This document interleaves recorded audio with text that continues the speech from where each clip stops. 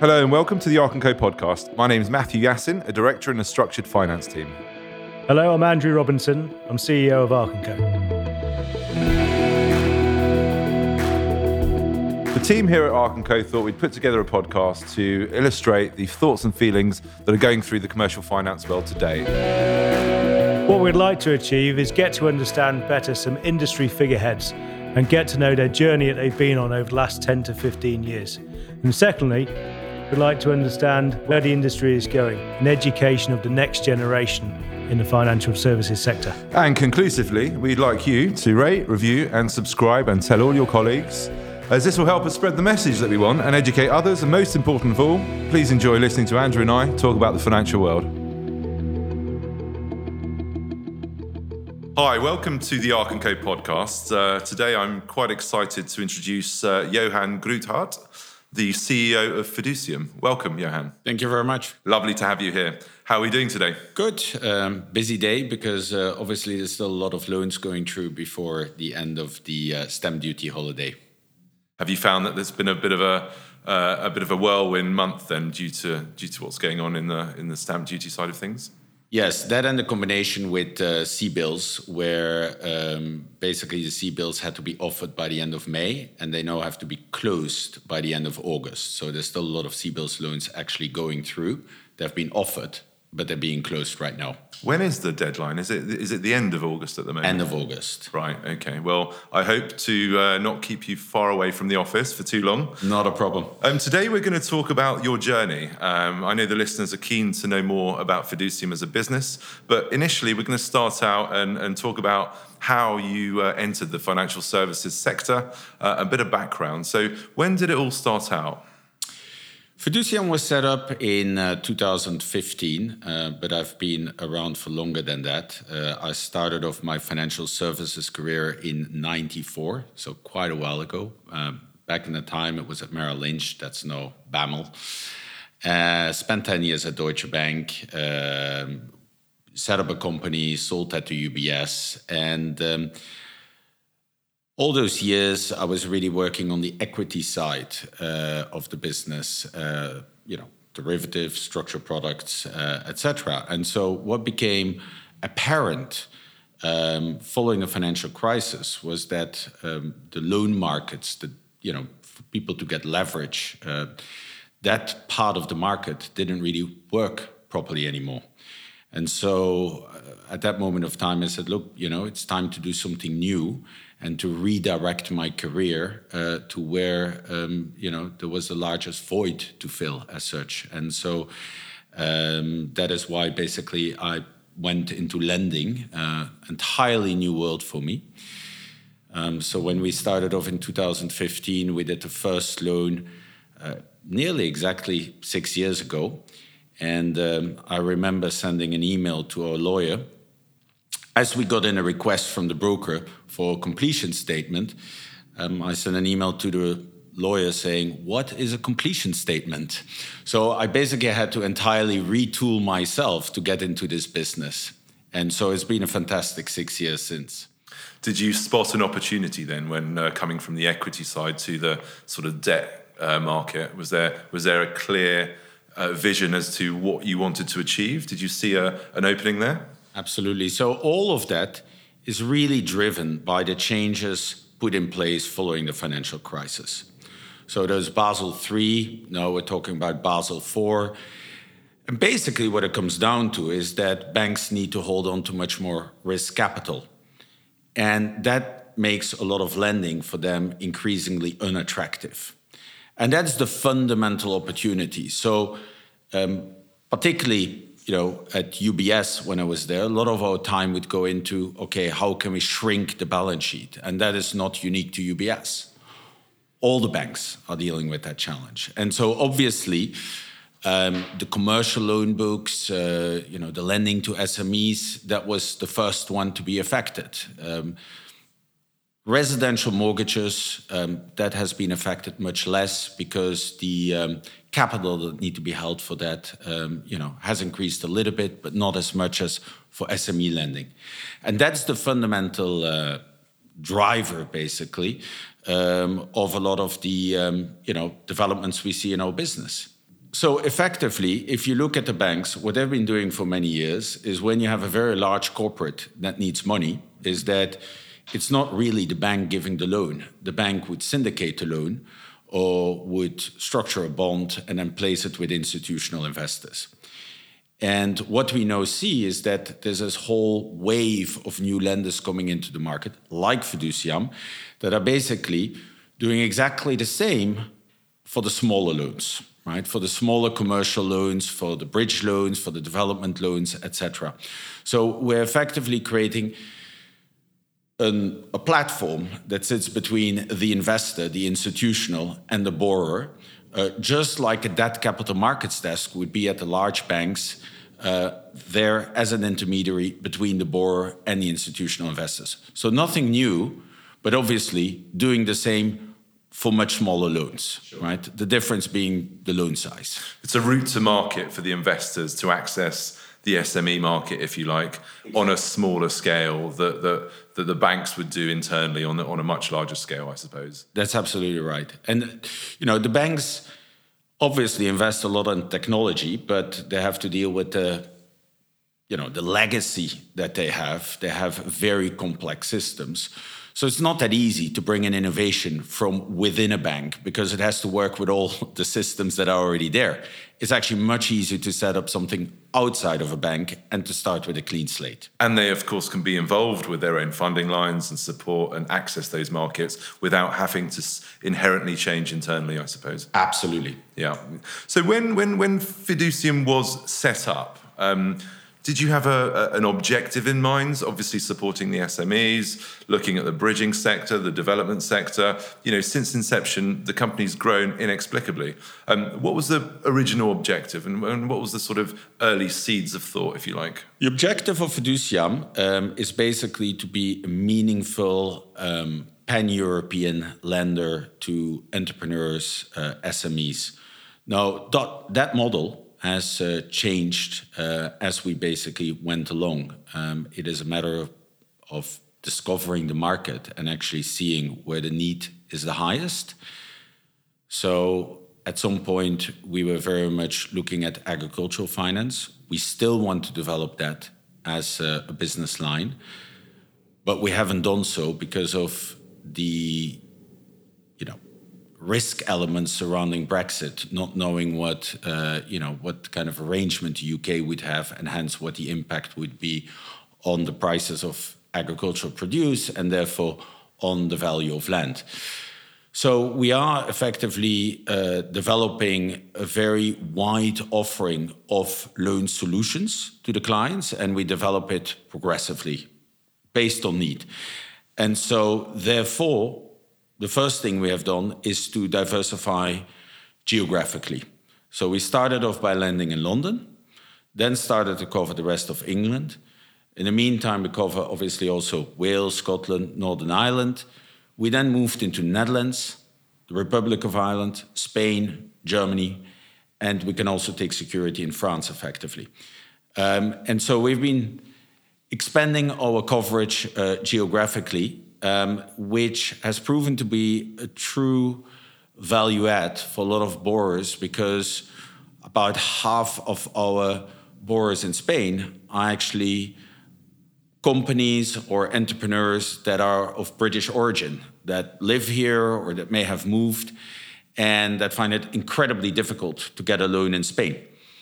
And so a lot of the business we do is actually business that was historically done by a lot of the private banks, by many of the private banks, and that they're no longer doing for the reason I gave you, which is basically, the effort to reduce complexity, shrink balance sheet, etc. I think you've made a very good point there. One of the most prominent things of Fiduciam was the fact that you've got the capacity to go across the borders, pan-European, for example. Was that always part of the plan, or was it just a natural progression once you essentially understood the London market, understood the UK market, the Northern Ireland market, and was it always the plan, or did it just happen naturally? It was always part of the plan, but then it was driven by opportunity. So we basically got to know a London-based development company that is owned by an Irish family. And they said, look, you've got to come to Ireland because we need you in Ireland. There is nobody out there lending. And so it's always driven by specific opportunities. But at the same time, it has always been part of the plan.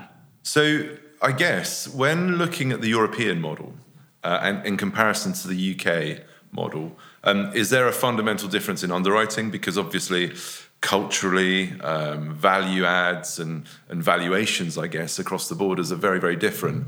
How do you sort of have the capacity to deal with that internally? Because, you know, a simple development, let's say, in the UK would I suppose, appear very differently in Spain or in France. It definitely adds a lot of complexity. It's very challenging. The principles remain the same. You're dealing with security, you're dealing with a borrower. So that doesn't change. But indeed, valuation standards vary quite a lot. Also, when something goes wrong, enforcement procedures can be very different. And so you also have the language hurdle, the FX exposure. So you have to deal with all of these things. But from our perspective, we do want to be, and we've always wanted to be, a pan-European lender, providing solutions to clients, not necessarily in every country, but in quite a few European countries. We were able to do that because Henrik, who is a co-founder, and myself, we've always been covering clients all around Europe in our financial services career. So for us, this didn't come as something new. Right. Henrik is Dutch, I'm Belgian. So if you come from those smaller countries, you've got to export. You've got to go to other countries. So that's part of our DNA. Was obviously a lender that has more rooted into the UK, may be very happy just to cover the UK market because it's a huge market. Now, we obviously set up shop in London. That's where our head office is. But in the meantime, we have an office in the Netherlands. We have an office in Frankfurt, Germany. And we're basically setting up an office in Belfast right now. Wow, that's a pretty good operation. So I guess we do a lot at Ark & Co in Europe. As you know, we've done a few things in Spain with you guys. Do you find that the market's underfunded in certain sections of Europe? Because there are lenders that look at, 20, 30 million plus. But underneath that sort of bracket, I guess, aside from the banks, there's not that much support for SMEs out there in Europe. Do you find that at all? Do you think that that's where you're collecting a lot of the market share? Yeah, the UK remains the largest market for, I would say, the non-bank development loan product, bridging loan product, etc. So there are statistics that are collected by the Association of Short-Term Lenders from all of the members of that association. And that shows that there is basically an overall loan book of around 6 billion in this segment in the UK. And so the UK is by far the largest market. At the same time, we see these markets developing very rapidly in other European countries. Now, again, one has to go back to the changes that have been introduced by the governments following the financial crisis. The UK was one of the first to basically impose much more stringent capital requirements on the banks. So the UK has basically been a driver in reforming its financial services industry. That's also why in the UK you had a lot of challenger banks. Try to find any challenger banks outside of the UK. It's hard. I mean, there are more challenger banks in the UK than all of Europe together. And so the UK basically has been very much driving forward the changes that were needed following the financial crisis. But now we see the other European countries doing the same thing. And as they do the same thing, you see exactly the same need for non-bank lending arising in these countries. And that's basically the wave that we're riding. Now, then, of course, you've got these short-term effects where suddenly there's a new lender that enters into the market, and some people are not always equally diligent, or they may have a higher appetite for risk. And then it may be that for 6 months, someone basically eats away a lot of business. We all face that, but that, new people come and go. And so, as we become an increasingly important lender, that affects us, less, as obviously you've got then a number of borrowers for whom we've become their traditional source of funds. And there's a true benefit in that for them and for us, because once you know each other, once there's a good relationship between the borrower and the lender, obviously that has a lot of value. Do you do a lot of repeat business with borrowers at the moment then? Is that one of the focuses of Fiduciam at the minute? It is one of the focuses. So for us, it's really important to have repeat business. If we do good business, if we have got a good borrower, a good combination, and it obviously always, most of the cases involves a broker as well, then if we do our job well, and if the borrower is good, then effectively you should have repeat business. And why for would us, you not? Yeah. Exactly. And for us, that's a very important measure of success.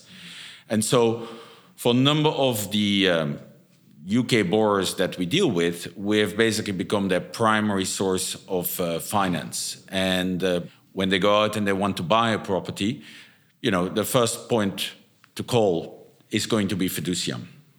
That's probably encouraging on your side, because once you've transacted with somebody, there's a bit of trust there. And from our side, of course, we're always looking for repeat business with clients. So what is the loan book now then? Because over the course of the last few years, you've grown slowly but surely in the background. Your object is longevity rather than coming in, taking market share and hoping for the best with risky loans issuing to the market. So where are you at the moment? What's the loan book size and how has that grown over the last few years? Yeah, the loan book size at this moment of time is $250 million. It's been pretty flat for the last 2 years. Obviously, as a lot of these loans are project related, they're bridging loans or development loans, their maturity is quite short. So obviously you have to replenish that loan book at a very high rate. And so for us, the objective is to grow that book to $500 million, as soon as we can, but always in a very sustainable fashion. We have enough funding to do that. And then, who knows? So our ambitions go much further than that, but we do it step by step. We don't want to be rushed by anybody. And it's easy enough to set up a lender. The challenge is to survive the cycles. And we have just seen that last year with a number of lenders disappearing. And for us, it's very important to be seen as a very stable lender. Because if you're a borrower and you engage in a project, in many cases, your loan consists of multiple drawdowns. You want to be certain that your lender is there for every drawdown. And so we have done a lot of refinancing last year, where borrowers had taken up loans from other lenders that couldn't follow up with the drawdowns in the midst of the pandemic. And, obviously, you can have a fantastic project, but if your lender suddenly stops the drawdowns, your project derails. And so we had to, we basically refinanced a few loans from other lenders where that was happening. I think you've made a very good point there. Over the last 12 to 18 months, many people have fallen on hard times given the backdrop environment of the pandemic. We've picked up quite a few loans that are simply not funded anymore by their partners or their funding partners. Yeah. How have you found the waves of the last 12 to 18 months? And have a lot of your loans did they need careful management? Did it reflect good underwriting? Or was there any worrying sort of times at Fiduciam? It was definitely a challenging period. So first of all, everybody had to start working from home. We can come back to that later. Mm-hmm.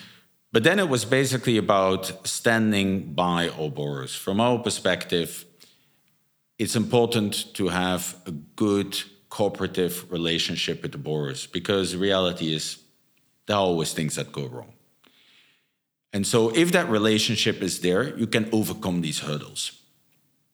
So what we have done is basically talk to all of the borrowers and see which borrowers could continue to service the interest and which borrowers couldn't. And so we then granted tailored interest holidays, not a blanket kind of approach, because that wouldn't be good risk management.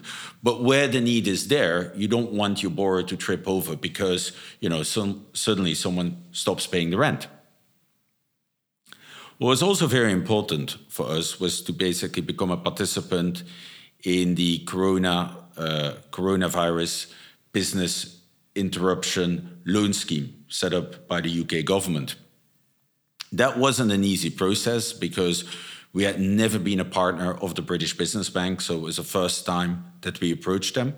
And yes, there's quite a few lenders under that scheme, but it is very difficult to get in. And, we're very proud, when at the beginning of July last year, there was this announcement going out, BBVA and Fiduciam become part of the CBILS program. And so we have been able to help our borrowers very much with that program because we had quite a few loans out there to hotels, care homes, developers, etc., been very much affected by the pandemic. And then helping them with a CBILS loan was often the element that they needed to keep their business afloat. Yeah, I mean, you guys are very active in the CBILS market. And by helping those businesses, you've probably kept afloat quite a few to allow them to overcome the challenges of the last 12 months. Are you planning on, have you signed up to the RLS scheme, the recovery loan scheme as well, the next section of that market, I guess? Yes, we have applied. And so we intend to become a part of that. Obviously, that's subject to approval. That is going to be a smaller scheme because as we can all see coming out of this pandemic, economic growth is quite strong. So one has to be selective where such loans are needed. And, our view is that at this moment of time, coming out of this whole, recession effectively, that actually, the economy is probably surprising all of us on the upside. And therefore, we believe that in certain cases, that scheme will still be relevant, but obviously much less so than CBILS. Yeah, I think it'll be interesting to see how that develops. But as we both know, any assistance for that section of the market at the moment is very much appreciated because obviously, operational income assets such as hotels and so on have been underfunded over the last 12 months. Everybody's pulled out of the market. And, if that continues, then, we could be losing quite a few institutions. So, I mean, you touched on it earlier. You mentioned everybody went working from home.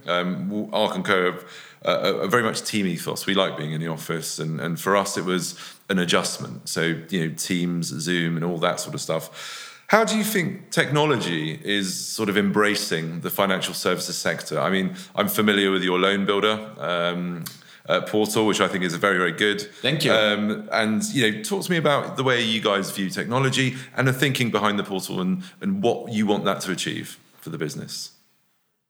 From our perspective, technology is absolutely crucial in this business. So when we started off, we immediately used, let's call it a bank treasury loan booking system. So we basically use a software solution that's also used by a number of the challenger banks. It didn't make any sense to develop that internally because these are very heavy and obviously very secure systems. And so we basically customized that for ourselves. But then, you also have that whole origination process. And for that, we built Fiduciam Loan Builder. And because we have invested quite a bit in technology, it was basically very smooth to go to working from home. There was no real business interruption. Everybody just took their laptop. We shipped out a few screens because we knew that people would be staying at home for a while so that they didn't have to stare at a small laptop screen for weeks or months. And from a technology perspective, that all worked very, very well. However, what the pandemic has also shown is the limitations of technology. A lot of people say that one could do without offices. From my perspective, what the pandemic has proven is that you really can't do without an office. An office is crucial. Effectively, what the office brings is the ability to train newcomers, to train the younger people within the organization, to engage employees, to communicate much more effectively. Because if you're all sitting in an open space, everybody kind of hears what someone else is working on. It's just much more efficient. And so we have been back in the office from the 6th of July of last year. And, obviously, beginning of this year, again, occupancy came down because of the new wave that we had. But the office has been pretty much open since the 6th of July of last year. And, we're very happy with that because we know are into our 2021 graduate program. So we're hiring 10 graduates from university. And the reactions we get are great. I mean, people, these students say, well, we actually want to join a company where we can go to an office rather than sitting behind a screen and not really being integrated into a company. It's invaluable, I think, especially for graduates to hear how the more experienced individuals speak to clients, how they handle problems, how they provide solutions. I totally agree with you in terms of having a central point of a company to be able to share that experience and move forward. So given where your loan book is positioned, heavily weighted on the SME market, invested heavily in net operational income assets such as hotels, offices and purpose-built student accommodation, are you worried that those sections of the market are under pressure given the changes of culture within companies and the changes of the way society is viewing those assets going forward from a funding perspective? Yeah, first of all, our loan book is mainly exposed to residential property. So very much, conversion, development, refurbishment, those type of projects. But as a lender, we have never been afraid to do new things. And so we went into different countries and we also said, look, yes, we should lend to hotels. We even lend to a car manufacturer, TVR. And, we have never been afraid of entering these segments. And therefore, yes, indeed, we do have exposure to care homes, to hotels, to student homes and, farms, quite a few different type of operating companies. There will be some fundamental shifts in some of these pockets, and we obviously have to deal with that. But at the same time, if you lend to a good hotel pre-COVID, that's still going to be a good hotel post-COVID. And as we tend to be maybe a somewhat more conservative lender than some others, we haven't had too much of an issue with that so far. But obviously, it is something that we'll need to continue to look at fairly carefully. And we get quite a few requests where we just have to decline them right now because we're not sure whether these assets will ever come back. So, for instance, we have never been hot on shopping malls, but I mean, right now, what's the future of shopping malls? We don't really know. Or certain hotels that are very much catering for the corporate sector, so for corporate offsites, etc. Will this market segment come back? We don't know.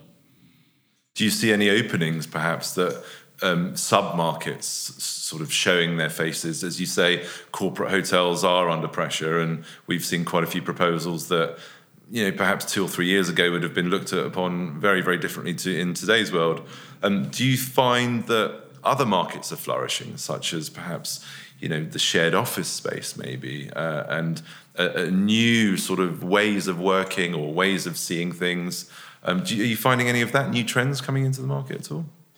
Yeah, absolutely. I think there's an acknowledgement that, people will benefit from much more flexible working arrangements following this pandemic. I think it's PwC that made an announcement 2 days ago that all the employees can work from home if they like to, and that will be a continuing arrangement.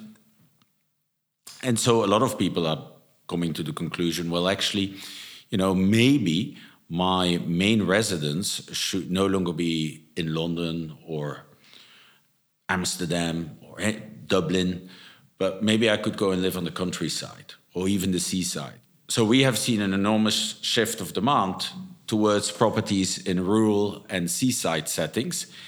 And we have been surprised by the amount of redemptions that we have been getting from these segments, because developers active in those segments have been selling their properties like hotcakes, effectively. So we have been financing a particular development. It was a 35 million loan, and nearly all of it has been paid back during the pandemic, because they were selling the properties at twice the rate that they had expected.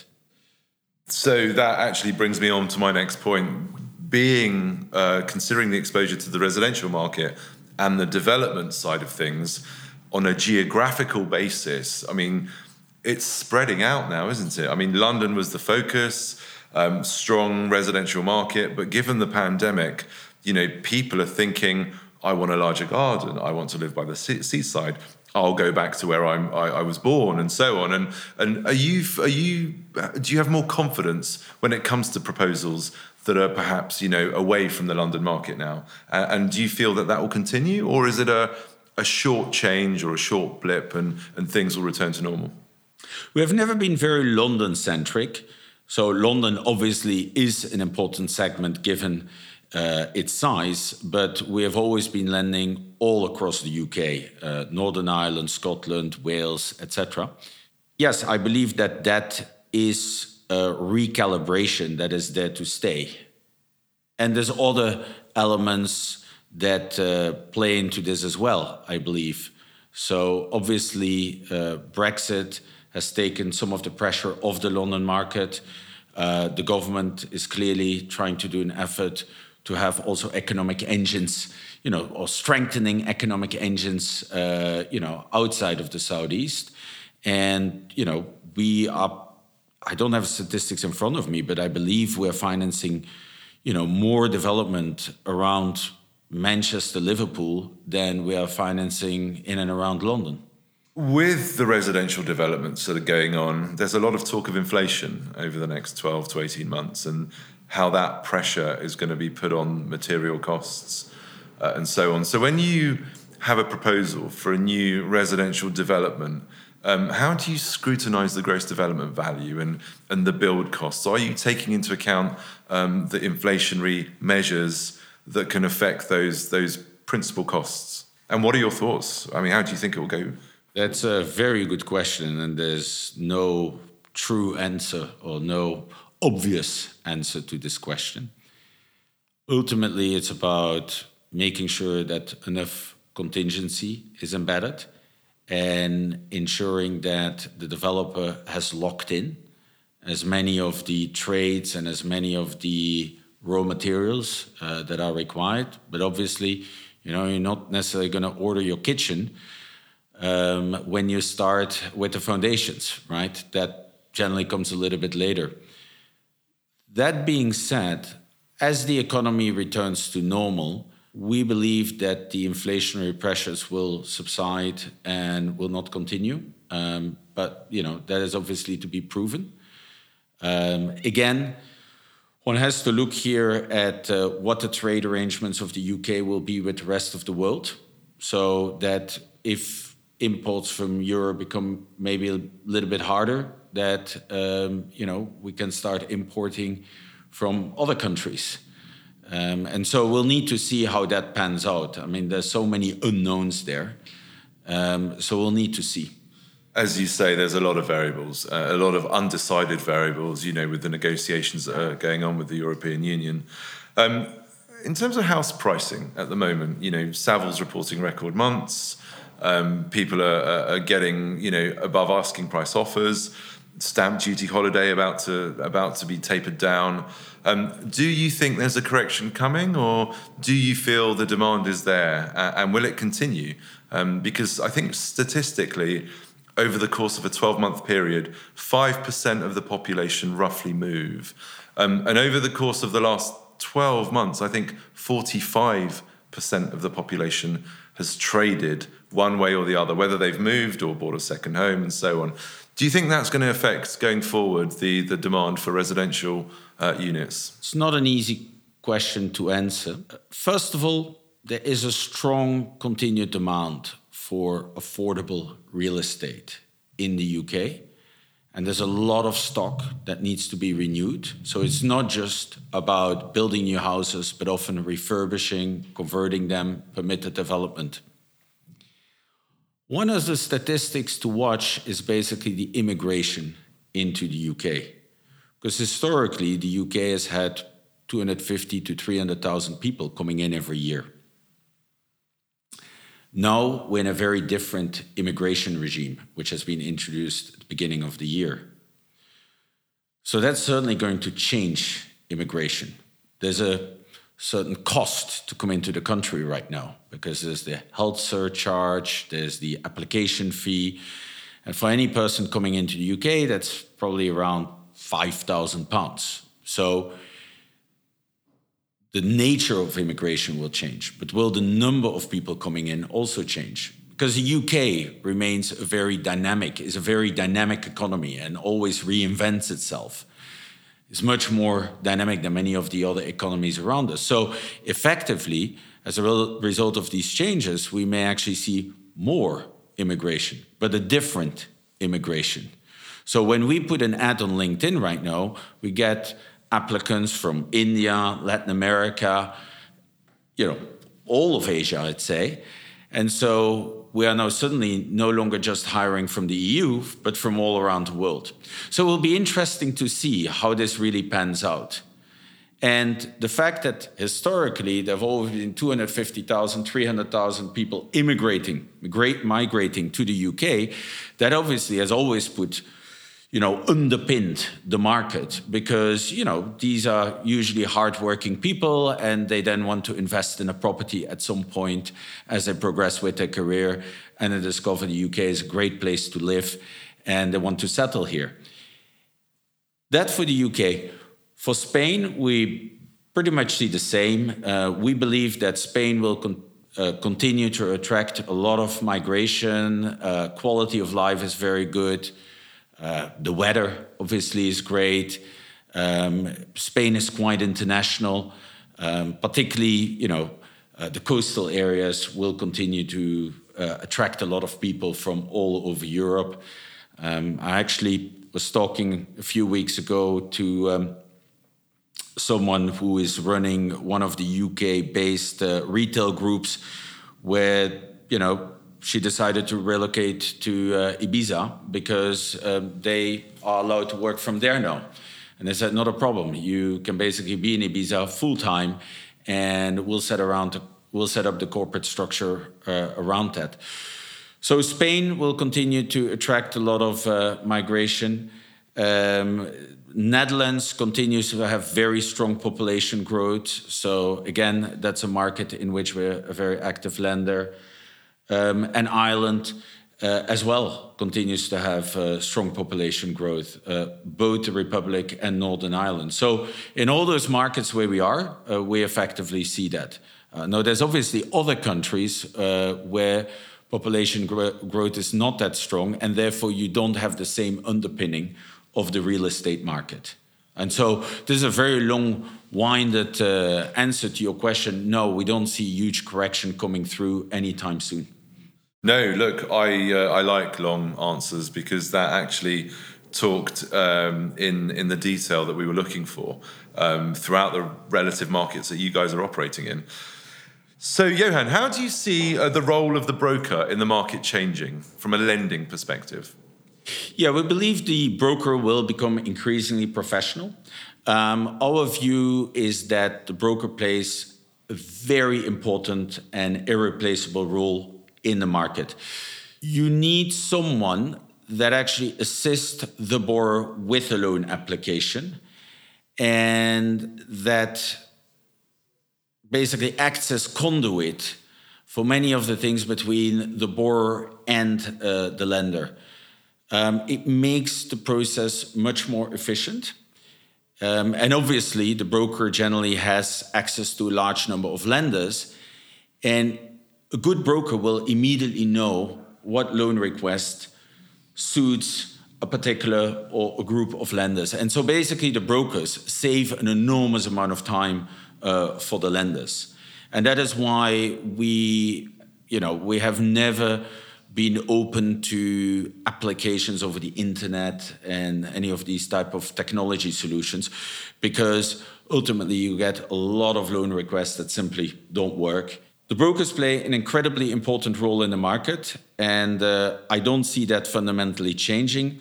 Other than that, some of the brokers that today are sometimes slightly more introducers will have to up their game to provide more advice to their clients and be much more involved in the loan application. I couldn't agree with you more. I think recognizing the role of the broker, a real broker who can strip away the time that will be spent on the lender's side to identify if there's a deal there or not, is invaluable. And going forward, obviously you're embracing brokers and that's one of your main sources of business.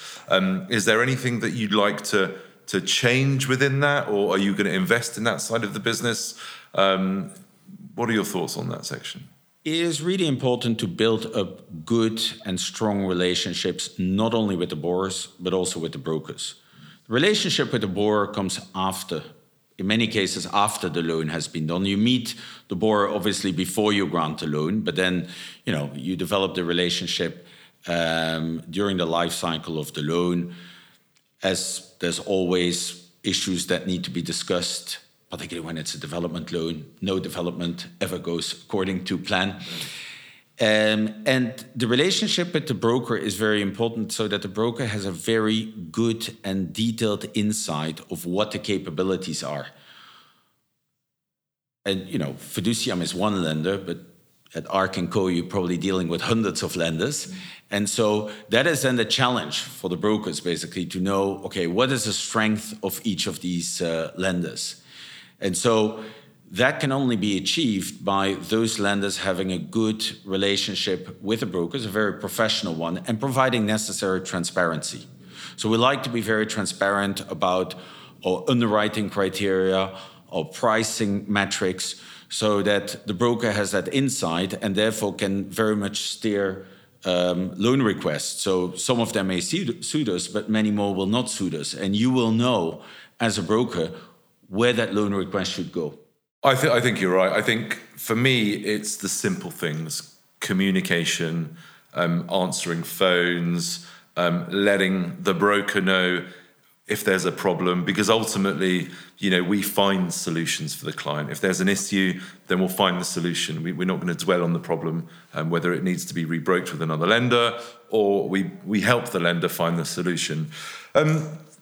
Talking about brokers and lenders, obviously we welcome new talent into the industry. You guys with your graduate program, we have something similar here. What advice would you give to the new generation coming into the commercial finance market, whether it be a lender or broker? Well, my perspective is that this is one of the most exciting areas of the finance industry at this moment of time. My perspective has always been that the rising tide lifts all boats.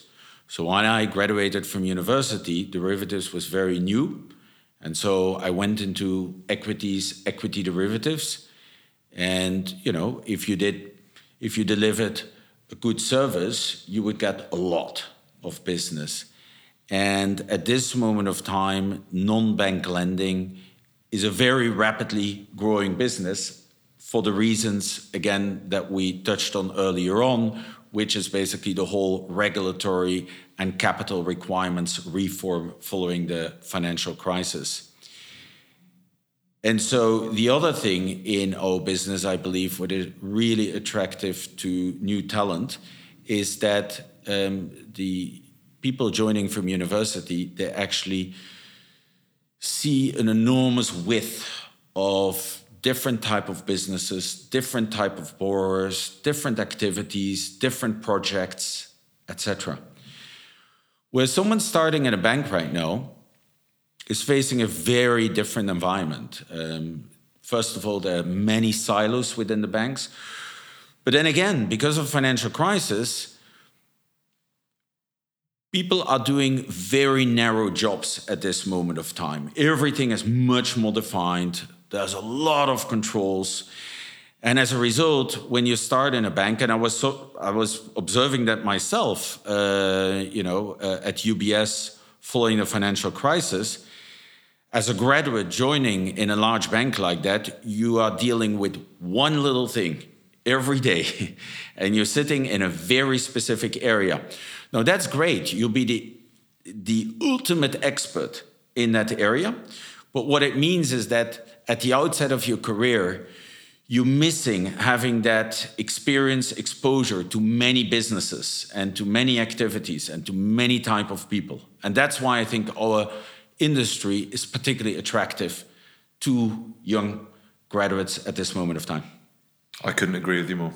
We've talked about the past. What does the future hold? Where talk to me the next 4 years, where would you like to be, and what's the business targeting? We know that you tentatively entered the market.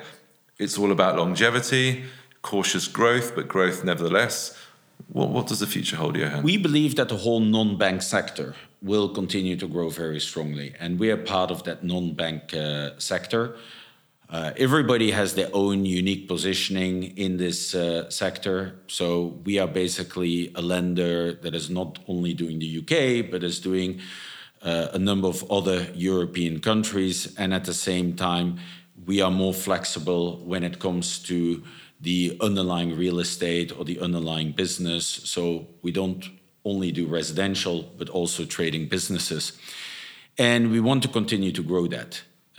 There is enough scope for us to be a lender with a much larger loan book, but it's all about doing it step by step. So our next objective is basically to get the loan book to 500 million. And, that takes a lot of work because we obviously need to replenish the loan book all the time. As, most or pretty all of our borrowers are very successful, they are pretty quick in paying back the loans. And so you've got to do new loans all the time. That's the challenge of the job. And,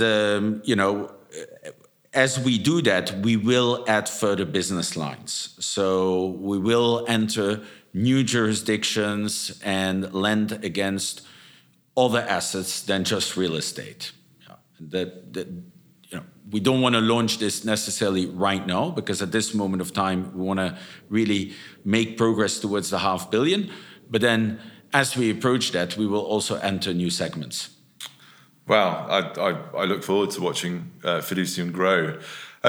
Is there anything that you would have done differently, knowing what you know now, looking back, I guess, with the benefit of hindsight? That's a very good question. I think not really. I mean, one goes through a big learning exercise. As I said, I came from the equity markets.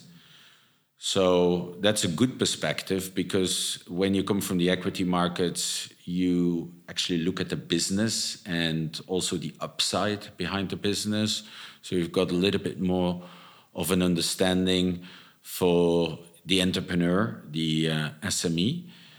And so for me, this has been, personally, it has been a great learning curve. For the company, it has been a great learning curve. And so that's all part of, building up the business, right? And so one has to be willing to make mistakes because if there is not that willingness, then the risk is that one doesn't develop, one doesn't do new things, etc. So I was very glad to hear that you like Fiduciam Loan Builder, but that's effectively our second generation of the product we have. And so you have to build it and then say, okay, that seems to work, but let's build a better version now. And so we always have to renew whatever we do. So I agree with you. Progress is made through experience. Without experience, you can't really make real progress, and making mistakes is part of being experienced in what you do. And I think knowing Fiduciam from the outset to where you are now, and to where you're going, I think it's going to be an interesting journey. And perhaps you can come back onto our podcast in a year's time and talk to us about the progress that you've made within that time. Any final comments for the listeners would you like to would you like to say? Yeah, a final comment is that we're there for the borrowers, for their projects. And also when it seems that there's no obvious financing solution, where there's a will, there's always a way. And we're effectively a lender to TVR. Nobody would assume that it's easy to get a loan for a relaunch of a car manufacturer, but we actually got that done. And we have been lending in many challenging situations where to the broker or the borrower, it wasn't naturally obvious how it could be financed. And so we're always eager to see whether there's a solution. And, obviously, one has to look at each loan, and, a poor proposition is always going to be a poor proposition. But there are solutions in many cases where borrowers or brokers would not automatically expect it. Where there's a will, there's a way. Johan Groothaert of Fiduciam, thank you very much indeed for your time, and thank you for coming on. It's a pleasure.